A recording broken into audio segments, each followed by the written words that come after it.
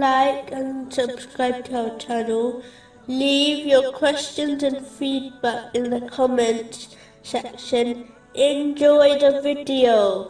Continuing from the last podcast, which was discussing a narration found in Jami Tirmizi number 2618, which warns against abandoning the obligatory prayers. The Holy Prophet, peace and blessings be upon him, described the one who does not bow or prostrate correctly in the prayer as the worst thief, in a narration found in Muwatta Malik, book number 9, narration number 75. Unfortunately, many Muslims who have spent decades offering their obligatory and many voluntary prayers like this will find that none of them have counted, and thus they will be treated as one who did not fulfill their obligation. This is confirmed in a narration found in Sunan an-Nasa'i, number 1313. The Holy Quran indicates the importance of offering the obligatory prayers with congregation, usually at a mosque. Chapter 2, verse 43. And bow with those who bow in worship and obedience. In fact, due to this verse, and narrations of the Holy Prophet Muhammad, peace and blessings be upon him, some reliable scholars have declared this obligatory on Muslim men.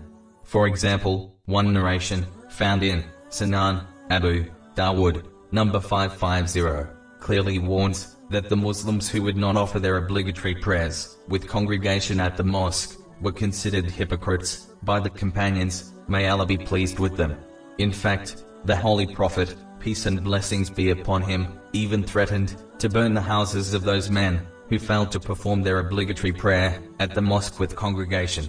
This is confirmed in a narration found in Sahih Muslim, number 1482.